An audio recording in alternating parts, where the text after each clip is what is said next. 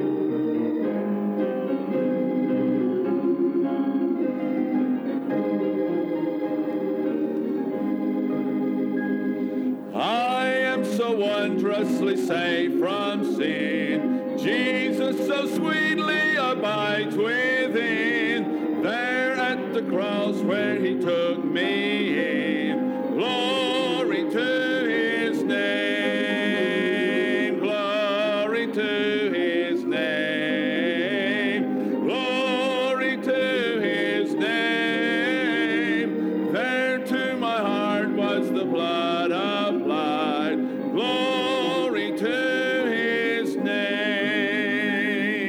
Come to this fountain so rich and sweet, cast thy poor soul at the Savior's feet, plunge in today and be made complete. Glory to his name, glory to his name, glory to his name. There to my heart was the blood applied, glory to his name. Amen. Good to have all of you with us tonight. Good to have those that are visiting with us. We are certainly thrilled to have you. Good to have Eddie Goddard home, and of course Jack and Sandy. Good to have them back tonight. And others that are visiting with us, we're certainly thrilled about you being here. Are you glad to be here tonight, all of you? Amen. And I tell you, I'm glad Atlanta's getting snow and we're not. Say amen. Someone said, aren't you praying for snow? If I had my way about it, I'd be living on the beach, sitting under a palm tree tonight. Amen. No cold weather for me. But we're here. Let's worship the Lord. Let's remember all the things going on tonight. Of course, the Awana next door, all of our Awana leaders and all the children, and then our teenagers and teen leaders and their midweek service tonight in the back. Let's pray that the Lord will bless there and move in a special way. Steve Fletcher, if you would, lead us in prayer, please.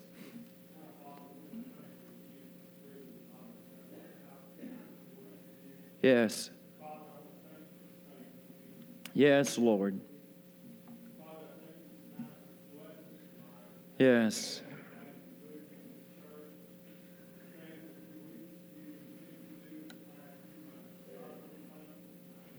Yes, Lord.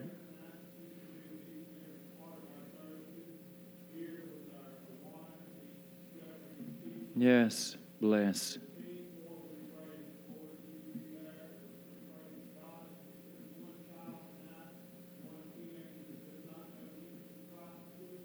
Yes.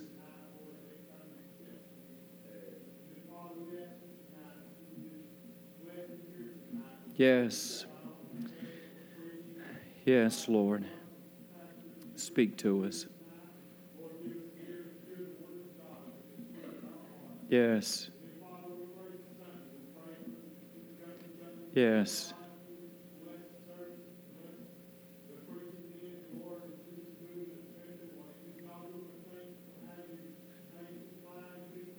Yes, Lord, thank you. Yes.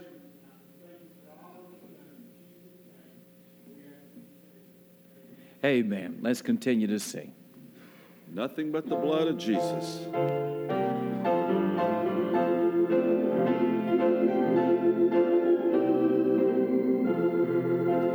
What can wash away my sin? Nothing but the blood of Jesus. What can make me whole again? Nothing but the blood of Jesus.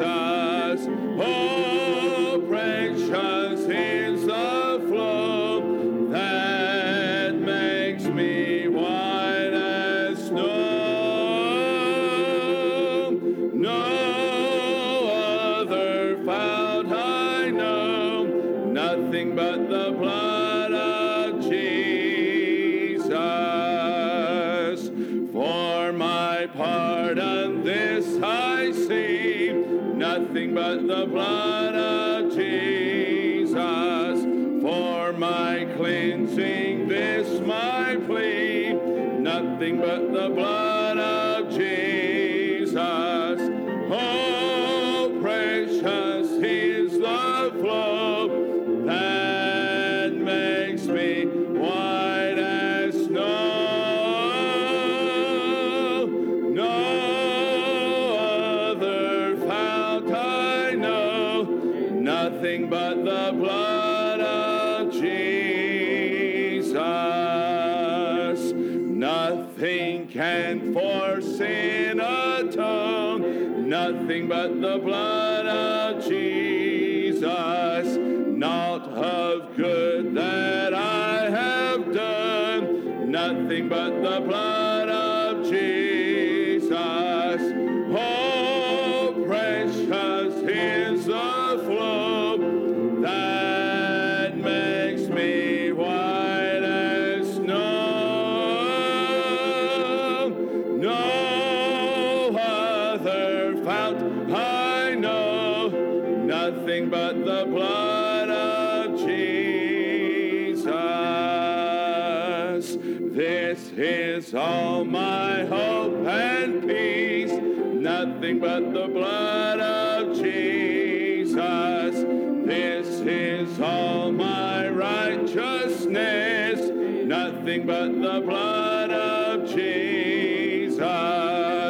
Oh, precious is the flow that makes me white as snow. No other fount I know, nothing but the blood of Jesus. Thank you. You may be seated. Let's let our ushers come forward to receive our offering. I remind you, your giving on Wednesday night goes to support our Bible conference, so let me encourage each of you to put a little something in tonight, and the Lord will bless you for doing so. Great reason to give, and always a joy to give. Father, bless our giving tonight. We thank you, Lord, for the purpose for which we give on Wednesday nights. And thank you, Lord, for how you've used the conference to touch so many lives. Bless the offering now. Continue to open our hearts in this service to all that you have for us. In Jesus' name, amen.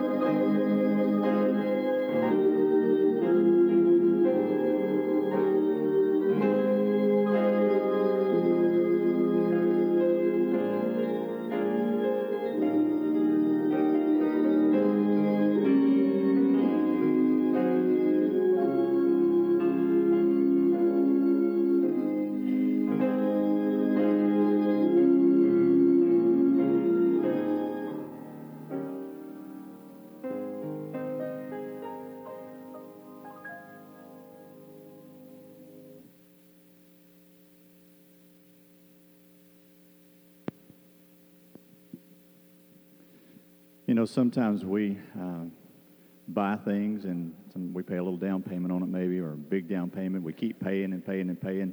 Sometimes we never really get it all paid for. I'm sure some people, 4th of July this year, will be finishing paying up for their Christmas gifts they've got for their children or for their families. But, you know, I'm so glad that when the Lord does something, he does it right. He does it fully.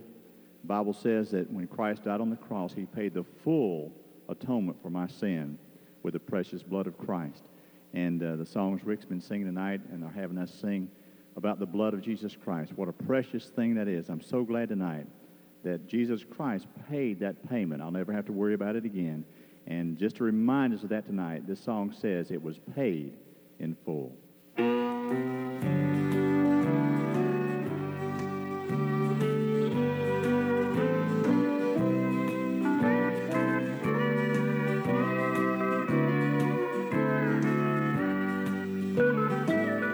When justice called for a payment for sin,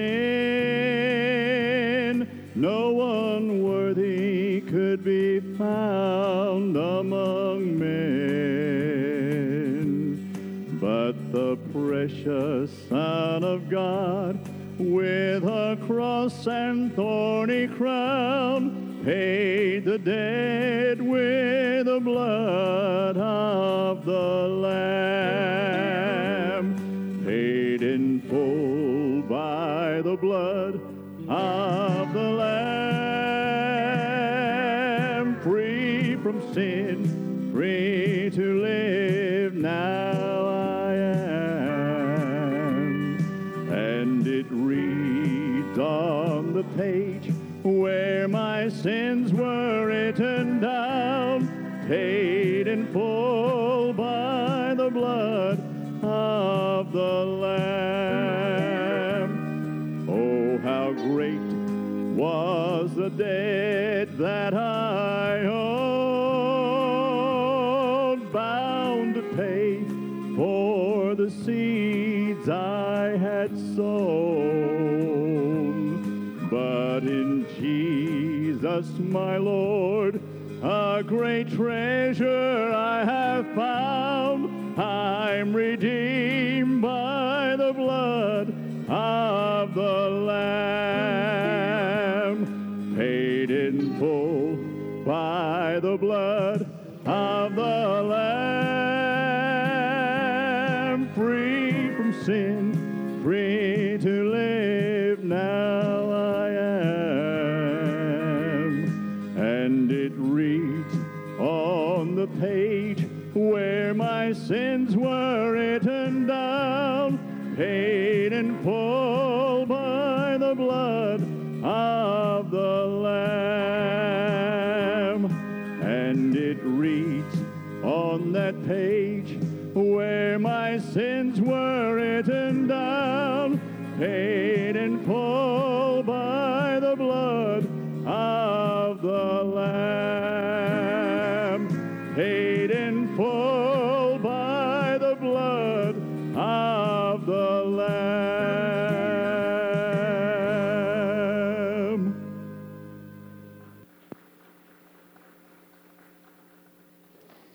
Praise the Lord for that. Let's take our Bibles tonight and turn to the book of Hebrews chapter 12.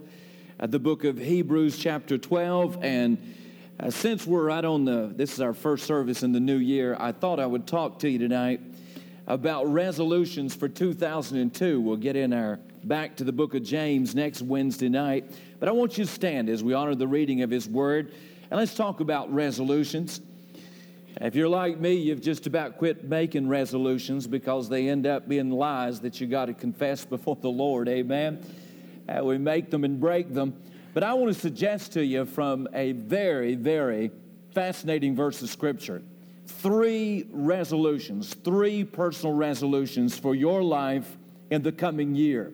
3 things that you want to make a part of your life. But look at our text, Hebrews 12, and notice just this one verse, verse 15. The Bible said, looking diligently, lest any man fail of the grace of God, lest any root of bitterness springing up trouble you, and thereby many be defiled. Now look at the verse again. There's three things in there that I'm going to point out to you that ought to serve as resolutions for this coming year. One is lest any man fail of the grace of God. Two, lest any root of bitterness springing up trouble you. And three, and thereby many be defiled. Thank you. You may be seated. Let's pray. And then we'll look at this one verse tonight and draw from it some things that I think will be a help to us, and we'll call them resolutions for 2002. Let's pray. Our Father, tonight in Jesus' name, as we come to your word tonight, we come to you, the author, understanding tonight that this book is beyond our ability within ourselves to comprehend or to understand. It is a divine book, therefore, we need divine help in understanding the wonderful truths of the Lord, of the Word. Father, we know you want to speak to us tonight, and so we ask you now that you might unfold your Word, and Lord, open our hearts to receive the things that we'll see, and help us to understand them, and then most of all, to apply them. So, Father, speak to us now. Thank you again for your word. We thank you in advance for what you'll say to us tonight, for it is in Jesus' name we pray and ask these things. Amen. Of course, when we talk about resolutions, we're talking about that which we often do at the beginning of every new year. We make our resolutions, we're going to do this or we're not going to do that. We're going to lose weight. We're not going to eat more. We're going to exercise more. We're going to do this. We're going to go to church more. And, of course, most believers make the resolution they're going to increase their tithes from 10 to 30%. And, you know, those kind of resolutions, some are good, some are bad. But I believe there's some spiritual resolutions tonight that we can find in our text here that I think would be good resolutions for the coming year. You notice he talks about being diligently, and in Hebrews 12 in verse 15, he says looking diligently. Underscore the word diligently for just a moment. The word actually means to take the oversight. It is found different places in the Bible. For example, 1 Peter 5:2, the Bible said, feed the flock of God which is among you, taking the oversight thereof. The word oversight in 1 Peter 5:2 is the same word translated diligently in Hebrews 12:15. Also in Acts 20 and verse 28, the Bible said, take heed therefore unto yourselves and to all the flock over which the Holy Ghost hath made you overseers. The word overseers in Acts 20:28 is the same word diligently in Hebrews chapter 12 and verse 15. And of course in 1 Peter 5 and in Acts chapter 20, the ideal is of a pastor taking the oversight. He is the overseer of the flock of God. And with that oversight, he is to watch over that congregation. He is to guard that congregation. He is to watch over them in a very, very careful way. Well, the writer of Hebrews, you might say, is saying just like a pastor watches over his congregation, we are to watch over our life as a believer. We're to guard our life. We are to keep our lives at a certain level spiritually. We're to protect our lives from certain things. It is a serious supervision of one's spiritual condition.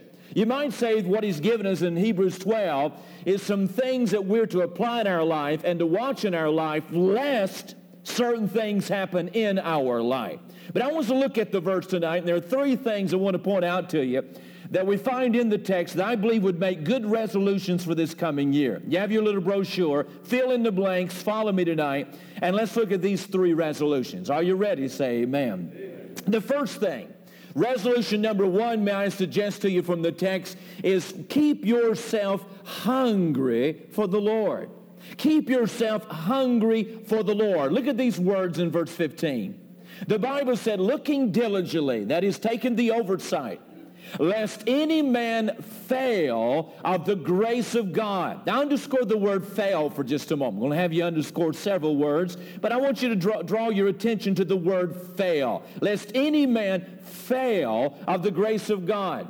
You find the same word in Hebrews 4 and verse 1 where the Bible said, let us therefore fear, lest the promise being left us of entering into his rest, any of you should seem to come short of it. The words come short are the same word translated fail here in our text. The word fail is a word that simply means to come short. It means to fail to keep up or to come in late or to be tardy. So when we're talking about failing of the grace of God, it is coming short of the grace of God. It is, as we might say, failing to keep up of the grace of God. Christendom says the image is taken from a company of travelers, and one of them lags behind, so it never reaches the end of the long and laborious journey. But again, the ideal is of coming short, of coming in tardy, of not keeping up or whatever. It reminds me of a statement made in Micah 4 and verse 5. "In that day, saith the Lord, I will assemble her that halteth." The word halteth talks about a straggler. It is someone that lingers behind. Well, the picture that he gives us here is of a goal that is in front of a believer. There is a goal, there's somewhere they're traveling, this is where they're going to.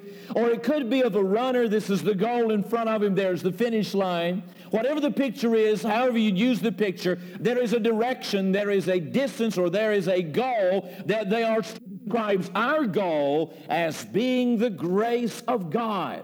And when he talks about the goal being God's grace, and he's talking about everything that grace offers the believer, everything that grace provides for the believer.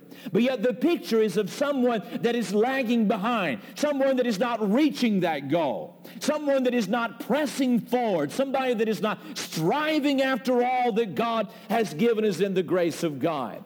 When I read that statement and understand a little bit what he's saying to me, the picture that comes to my mind, the image that seems to come to my mind is of someone that has no burning desire to reach that goal. They have lost their hunger to reach that goal. Here is the goal. It is the grace of God. The grace of God is all that God has given us, making it ours, experiencing what has been given us in Christ. But yet it would seem to suggest that there is not a desire to reach that goal. There's not a hunger there to reach that goal. There's not a passion to pursue or to strive for or to reach after that which has been available to us as a believer. So we find a lack of a hunger here, something that is missing that would drive them, inflame them, and stir them. Can I suggest to you tonight that one resolution you ought to have for the coming year is that you don't lose your hunger for the things of God. That you don't lose your hunger for the grace of God. There's what God has given us in Christ. It is ours, freely bestowed upon us. Undeserving, yes, but freely been given to us. Don't lose your hunger for that which God has given to us in Christ. Someone said that some people are like the old man who said he was out of work so long that when he went back he discovered that he'd lost his taste for it. Well, many believers have lost their taste for the grace of God. They don't hunger after that which has been given to us in Christ. There's not a passion there. There's not a hunger there. There's not something on the inside that longs to experience all the things that God has given us. It's like Thomas Carlyle said of Thomas de Quincey, he was full of bankrupt enthusiasm. I don't want to lose my hunger for the things of God. Do you? I want something in my heart burning for the things of God, something, a craving on the inside, so that anything God has given me in Christ, I experience, and it becomes mine. It's like Matthew 5:6 said, "Blessed are they which do hunger and thirst after righteousness." And here's the promise, "for they shall be filled." Don't lose your hunger for the things of God. Jot these 6 things down. The things you ought to be hungry for. Write them down in your brochure there. For one thing, we ought to be hungry for the presence of God. There ought to be a hunger in our heart that when we assemble here on the Lord's Day, that we assemble in God's presence. That we walk in the presence of God. A hunger for the presence of God. Don't lose your hunger for God's presence. That's one thing we pray for, that every Sunday when we gather here, yea, every service, that it's not just something we do and not just our own demonstration of the flesh, that when we come here, God is with us. And we're in the presence of the Lord. Don't lose your hunger for the presence of God. Don't lose your hunger, second of all, for the power of God. And being filled with the Spirit of God. and knowing something of God's power and God's fullness in our life. Don't lose your hunger for that power. May there be a craving, a longing, a desire in our heart to be filled and filled fresh with the power of God. Don't lose your hunger, thirdly, for the Word of God. Love God's Word. Crave the Word of God. Long for that time when you sit down privately just to read God's Word and let God talk to you. Long for those times when you come to the house of God that you can hear the Word of God being taught. Don't lose your hunger for the Word of God. Don't lose your hunger for the glory of God.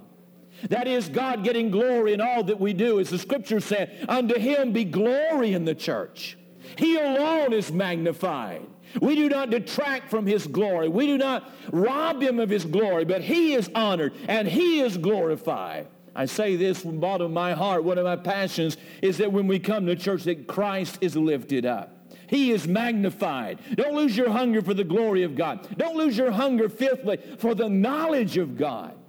Knowing more about God, learning more about God, knowing more about who He is, and learning more about the kind of God that He is. Not just facts in your mind, but living realities in your life. A hunger for the knowledge of God. And last of all, a hunger for the work of God. Don't lose your hunger to want to win people to Christ. Don't lose your hunger to want to see people saved.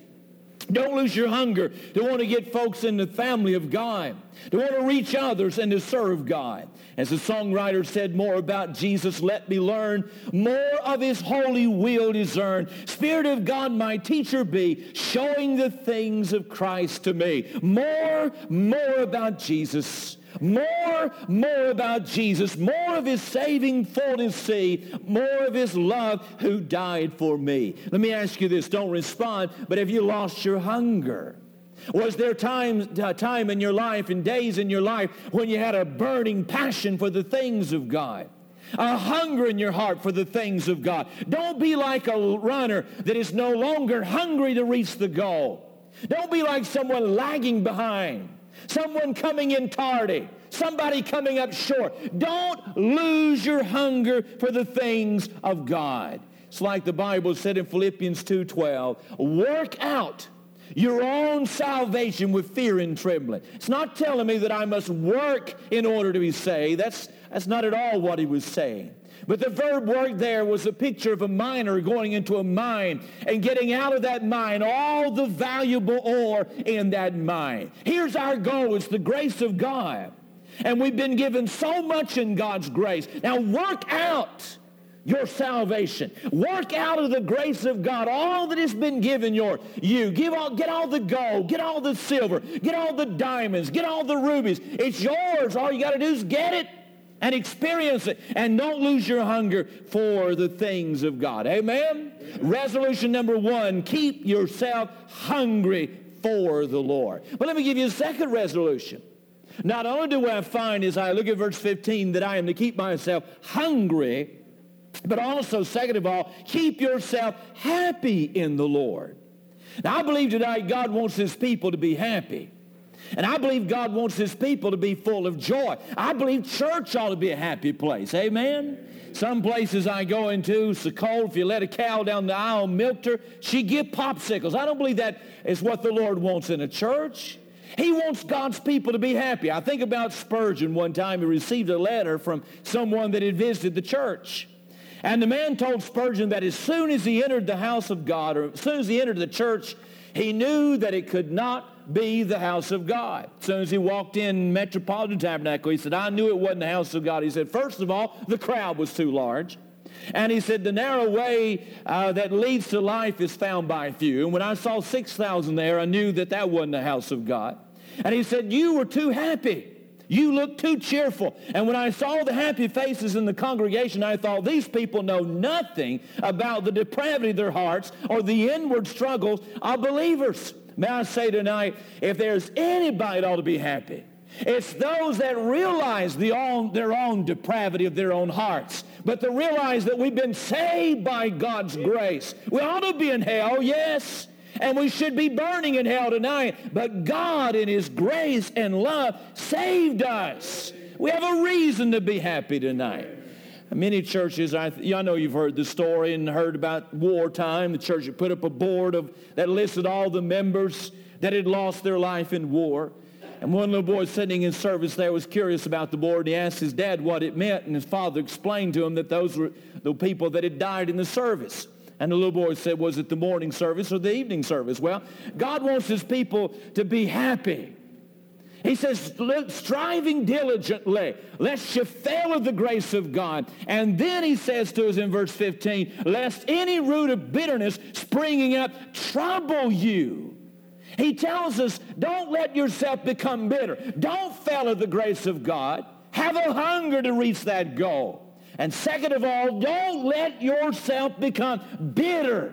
Instead of being bitter, keep yourself happy in the Lord. T.S. Rendell, he defined bitterness as the radioactive fallout that contaminates everything in life after there has been a failure in the core of our being to come to grips with life's disappointments, discouragements, or defeats. What is bitterness? The word bitter that you find here comes from an old root word meaning to bite.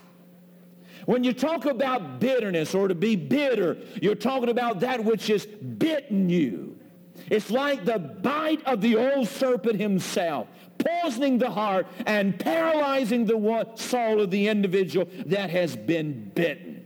Bitterness is like a soul that has been bitten by Satan. Rendell also defined bitterness as the atmosphere that is produced in us internally when we meditate over life's circumstances and decide that we have not been given a fair deal.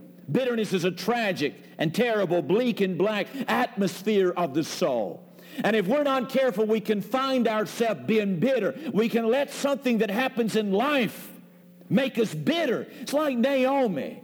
Naomi, her name means pleasant. But you know in Ruth chapter 1, when she came back home, she said to the people in her hometown, don't call me Naomi, pleasant, but call me Myra, which means bitter. We can let the things of life make us bitter. But he talks about guarding ourselves, watching over our life, lest we become bitter. Now look at the statement a little bit more in detail. For one thing, he talks about the development of bitterness. He describes bitterness like a root. Look at it again. Lest any root of bitterness springing up trouble you. He describes bitterness like a root that germinates. And a root that grows. It springs up in our life. Somewhere the seed is planted. It could be some situation down on your job. It could be something that happened in your family. It could be something that happened to you from outside circumstances, maybe even in church. But a seed is planted, and what happens, it begins to germinate. And it begins to grow in your heart. And it springs up. It comes to fruition in your life. May be that an individual feels they've been slighted, deliberately ridiculed. His or her feelings have been crushed by another's actions or lack of actions. They feel like they've been mistreated or misunderstood. They feel like they've not been given a fair deal or treated properly. And the result is that individual becomes a poor, embittered soul, sometimes living in isolation, sometimes in self-chosen loneliness. Sometimes there's anger and rage. Sometimes there is hate and scorn. And sometimes they're just numb, feeling nothing. And sometimes their emotions are inflamed with a burning rage. It springs up in their life. Now, it springs up in one or two ways. Sometimes bitterness springs up manward. A believer is bitter against another believer. A pastor becomes bitter with his church. A church becomes bitter with the pastor. A friend becomes bitter at another friend. A husband becomes bitter to wife. A wife becomes bitter to husband. Sometimes the bitterness is manifested manwardly. Sometimes it is manifested Godwardly. I think about a woman that survived the sinking of the Titanic, but her husband did not. And someone spoke to her, began to talk to her about God, and she interrupted them and said, don't talk to me about God. God went down with the Titanic. I think about all the presidents that have served our country. With only one exception, every president that has been sworn in has used a Bible in their inauguration except the 14th president, and that was Franklin Pierce. And the reason he refused to have a Bible used in his swearing-in ceremony was just 2 months before he was sworn in as president. President-elect Pierce and his wife Jane and their 11-year-old son Benny were involved in a train wreck just outside of Concord, New Hampshire. Neither Pierce nor his wife were injured, but their son Benny was killed, and neither one of them could handle it. Neither one of them could understand why God would allow such a tragedy to enter into their hour of triumph. And they blamed God for the whole thing and became bitter against God. And on the day of his inauguration, he refused to have a Bible used in his inauguration. Mrs. Pierce didn't even attend her husband's inauguration. She secluded herself in an upstairs bedroom for nearly half of her husband's term, and Washington gossips called her the shadow of the White House. Sometimes things can make us bitter toward those around us. Sometimes bitterness toward God. But in any way, it's like a bite sending poison through the soul, gradually affecting the person in numerous ways. It's like roots growing out and spreading out in various parts of the heart, the soul, the mind, and the life. A development of bitterness. But look at the danger of it, secondly. Not only the development of bitterness, but the danger. Springing up, trouble you, he says in verse 15. Trouble you is a word that is often used to speak of vexing something. Like a man possessed with demons, how they vexed his soul. Or torment in a person's life, to stir up trouble. It was sometimes used to speak of that which comes in, that crowds things out. You know what bitterness does in our life? It troubles us. And if I may put it this way, when we become bitter, when we allow something in our life to make us bitter, it crowds out the good things and it fills us with the negative things. Instead of being happy in the Lord, we become angry. Instead of there being a peace that passeth all understanding, we are bitter, we are judgmental, we are angry. You see, bitterness crowds out the good things, and it fills our lives with the bad things. It's kind of like a story I read one time about a customer that became infuriated at a bank for some reason. Bobby will like this. And he rented one of the safe deposit box under an assumed name, and he placed certain items in that safe deposit box. In less than a week, a rotten smell was apparent throughout the whole deposit box area. And in fact, it was more than a smell. It stunk. It was worse than you can imagine. So everyone using the boxes complained about the odor in the room, and soon it began to smell all through the bank. So despite legal and technical difficulties, they began to search each one of the deposit boxes. And it took 11 days to find the right box. But they found it, and on the inside were 3 large, rotting fish. Well, if I can put it this way, bitterness stinks up the whole life. Amen? If you let yourself become bitter, it stinks up the whole life. But here's a resolution. Don't become bitter. Keep yourself happy in the Lord. Why does anyone want to be bitter? I enjoy being happy, don't you? I enjoy being happy in the Lord. Resolution number 1, keep yourself hungry. Keep yourself hungry for the Lord. Resolution number 2, keep yourself happy in the Lord. Don't let anything rob you of your happiness. Don't let anything rob you of your joy. It doesn't matter what anybody says. It doesn't matter what anybody does. Don't let it rob you of your joy. Keep yourself happy in the Lord. Resolution number 3. Not only keep yourself hungry for the Lord and keep yourself happy in the Lord, but thirdly, keep yourself holy to the Lord. Notice the last part of verse 15. And thereby many be defiled. Now look at the word defiled for just a moment. The verb that is used here indicates that which stains. It's like a dye, like a colored dye staining a garment. And of course, it's not intentional stain, but it's like some kind of stain has been accidentally knocked over and runs over on the garment or splatters on the garment, and the result is the garment is stained by this dye. He talks about our life not being stained, lest it be defiled. Now look at 2 things. One, you see the reason for this defilement. Now look at the whole verse again. Looking diligently, that is, taking the oversight of your life, lest any man fail of the grace of God, lest any bitterness springing up trouble you, and thereby many be defiled. Now, really what he says in verse 15, the reason for this defilement is a failing of the grace of God and bitterness growing up in your life. He said the reason we become defiled is we don't keep the grace of God as the goal in our life. We don't keep pursuing that which has been given to us in Christ. And we let our life become bitter, and the result is our life becomes defiled. That's the reason for this defilement. But look at the result of this defilement. Again, the verb, it talks about that which stains. The reason for this defilement is our life is stained. The word sometimes was used to speak of ground that was profane in contradistinction to ground that was consecrated. Certain ground set apart unto the Lord, certain ground that was not set apart, and was used to distinguish these two.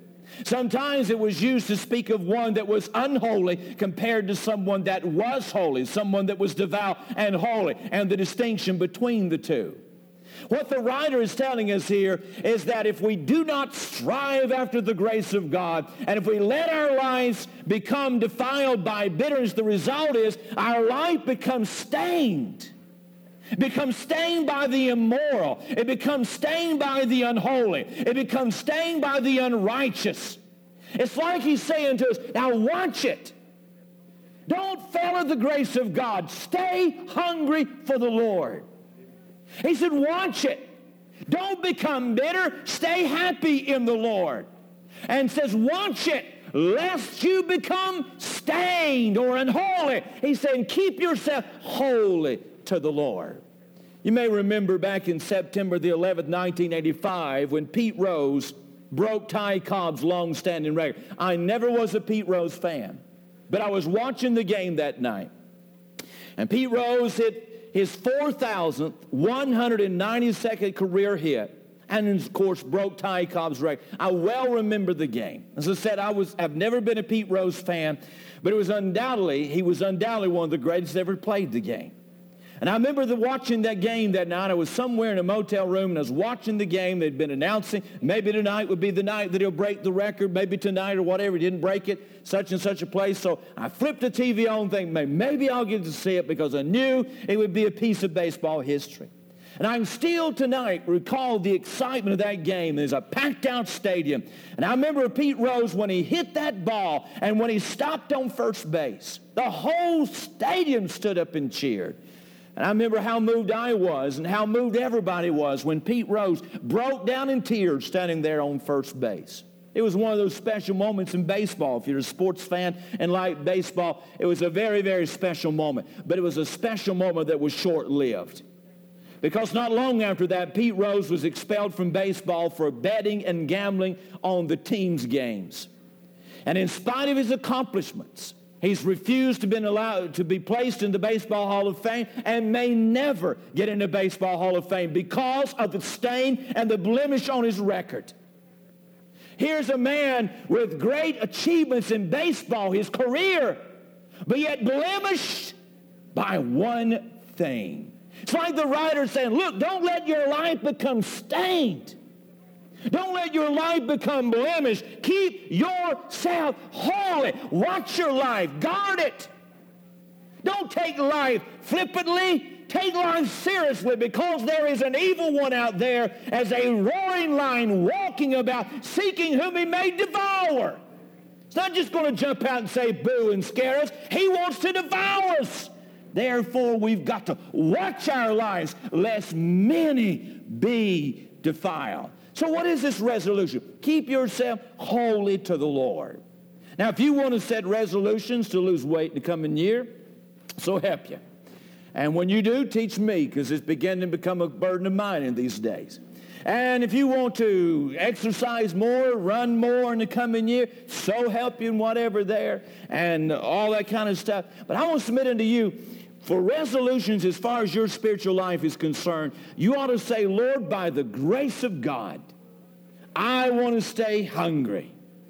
By the grace of God, I want to stay happy. And by the grace of God, I want to stay holy. Let me one final note about this matter being holy. If you'll notice there, he talks about if any man fail, any root of bitterness. But when it comes to being defiled, it changes from any to many. If there's a motive for being holy, it ought to be the fact of how it affects the lives of other people. My failure would have wide ripples. And your failure is going to have an impact on others. We do not fail to ourselves or sin alone. We impact those around us. And for that reason, we ought to say, by the grace of God, I will stay holy. Amen? Those are good resolutions. Take your prayer sheet for tonight. Hebrews 12:15, great verse of Scripture, well worth you spending some time in. Our prayer sheet for tonight, our missionary of the week is our church of the week, Brother David. They used to work here, Sequoia Baptist Tabernacle in Hickson. Brother David, we all love Brother David. I want to lift him up tonight in prayer. Our hospital list, of course, Willie Holcomb is still at the National Health Care. And then Mrs. Lowry is at Park Ridge Hospital. And then Mazette, you want to remember her. They had to take her to hospital. She came back home, but she's been real sick. And she's a dear member of our church and a real prayer warrior. And appreciate Mazette. And so let's remember these tonight.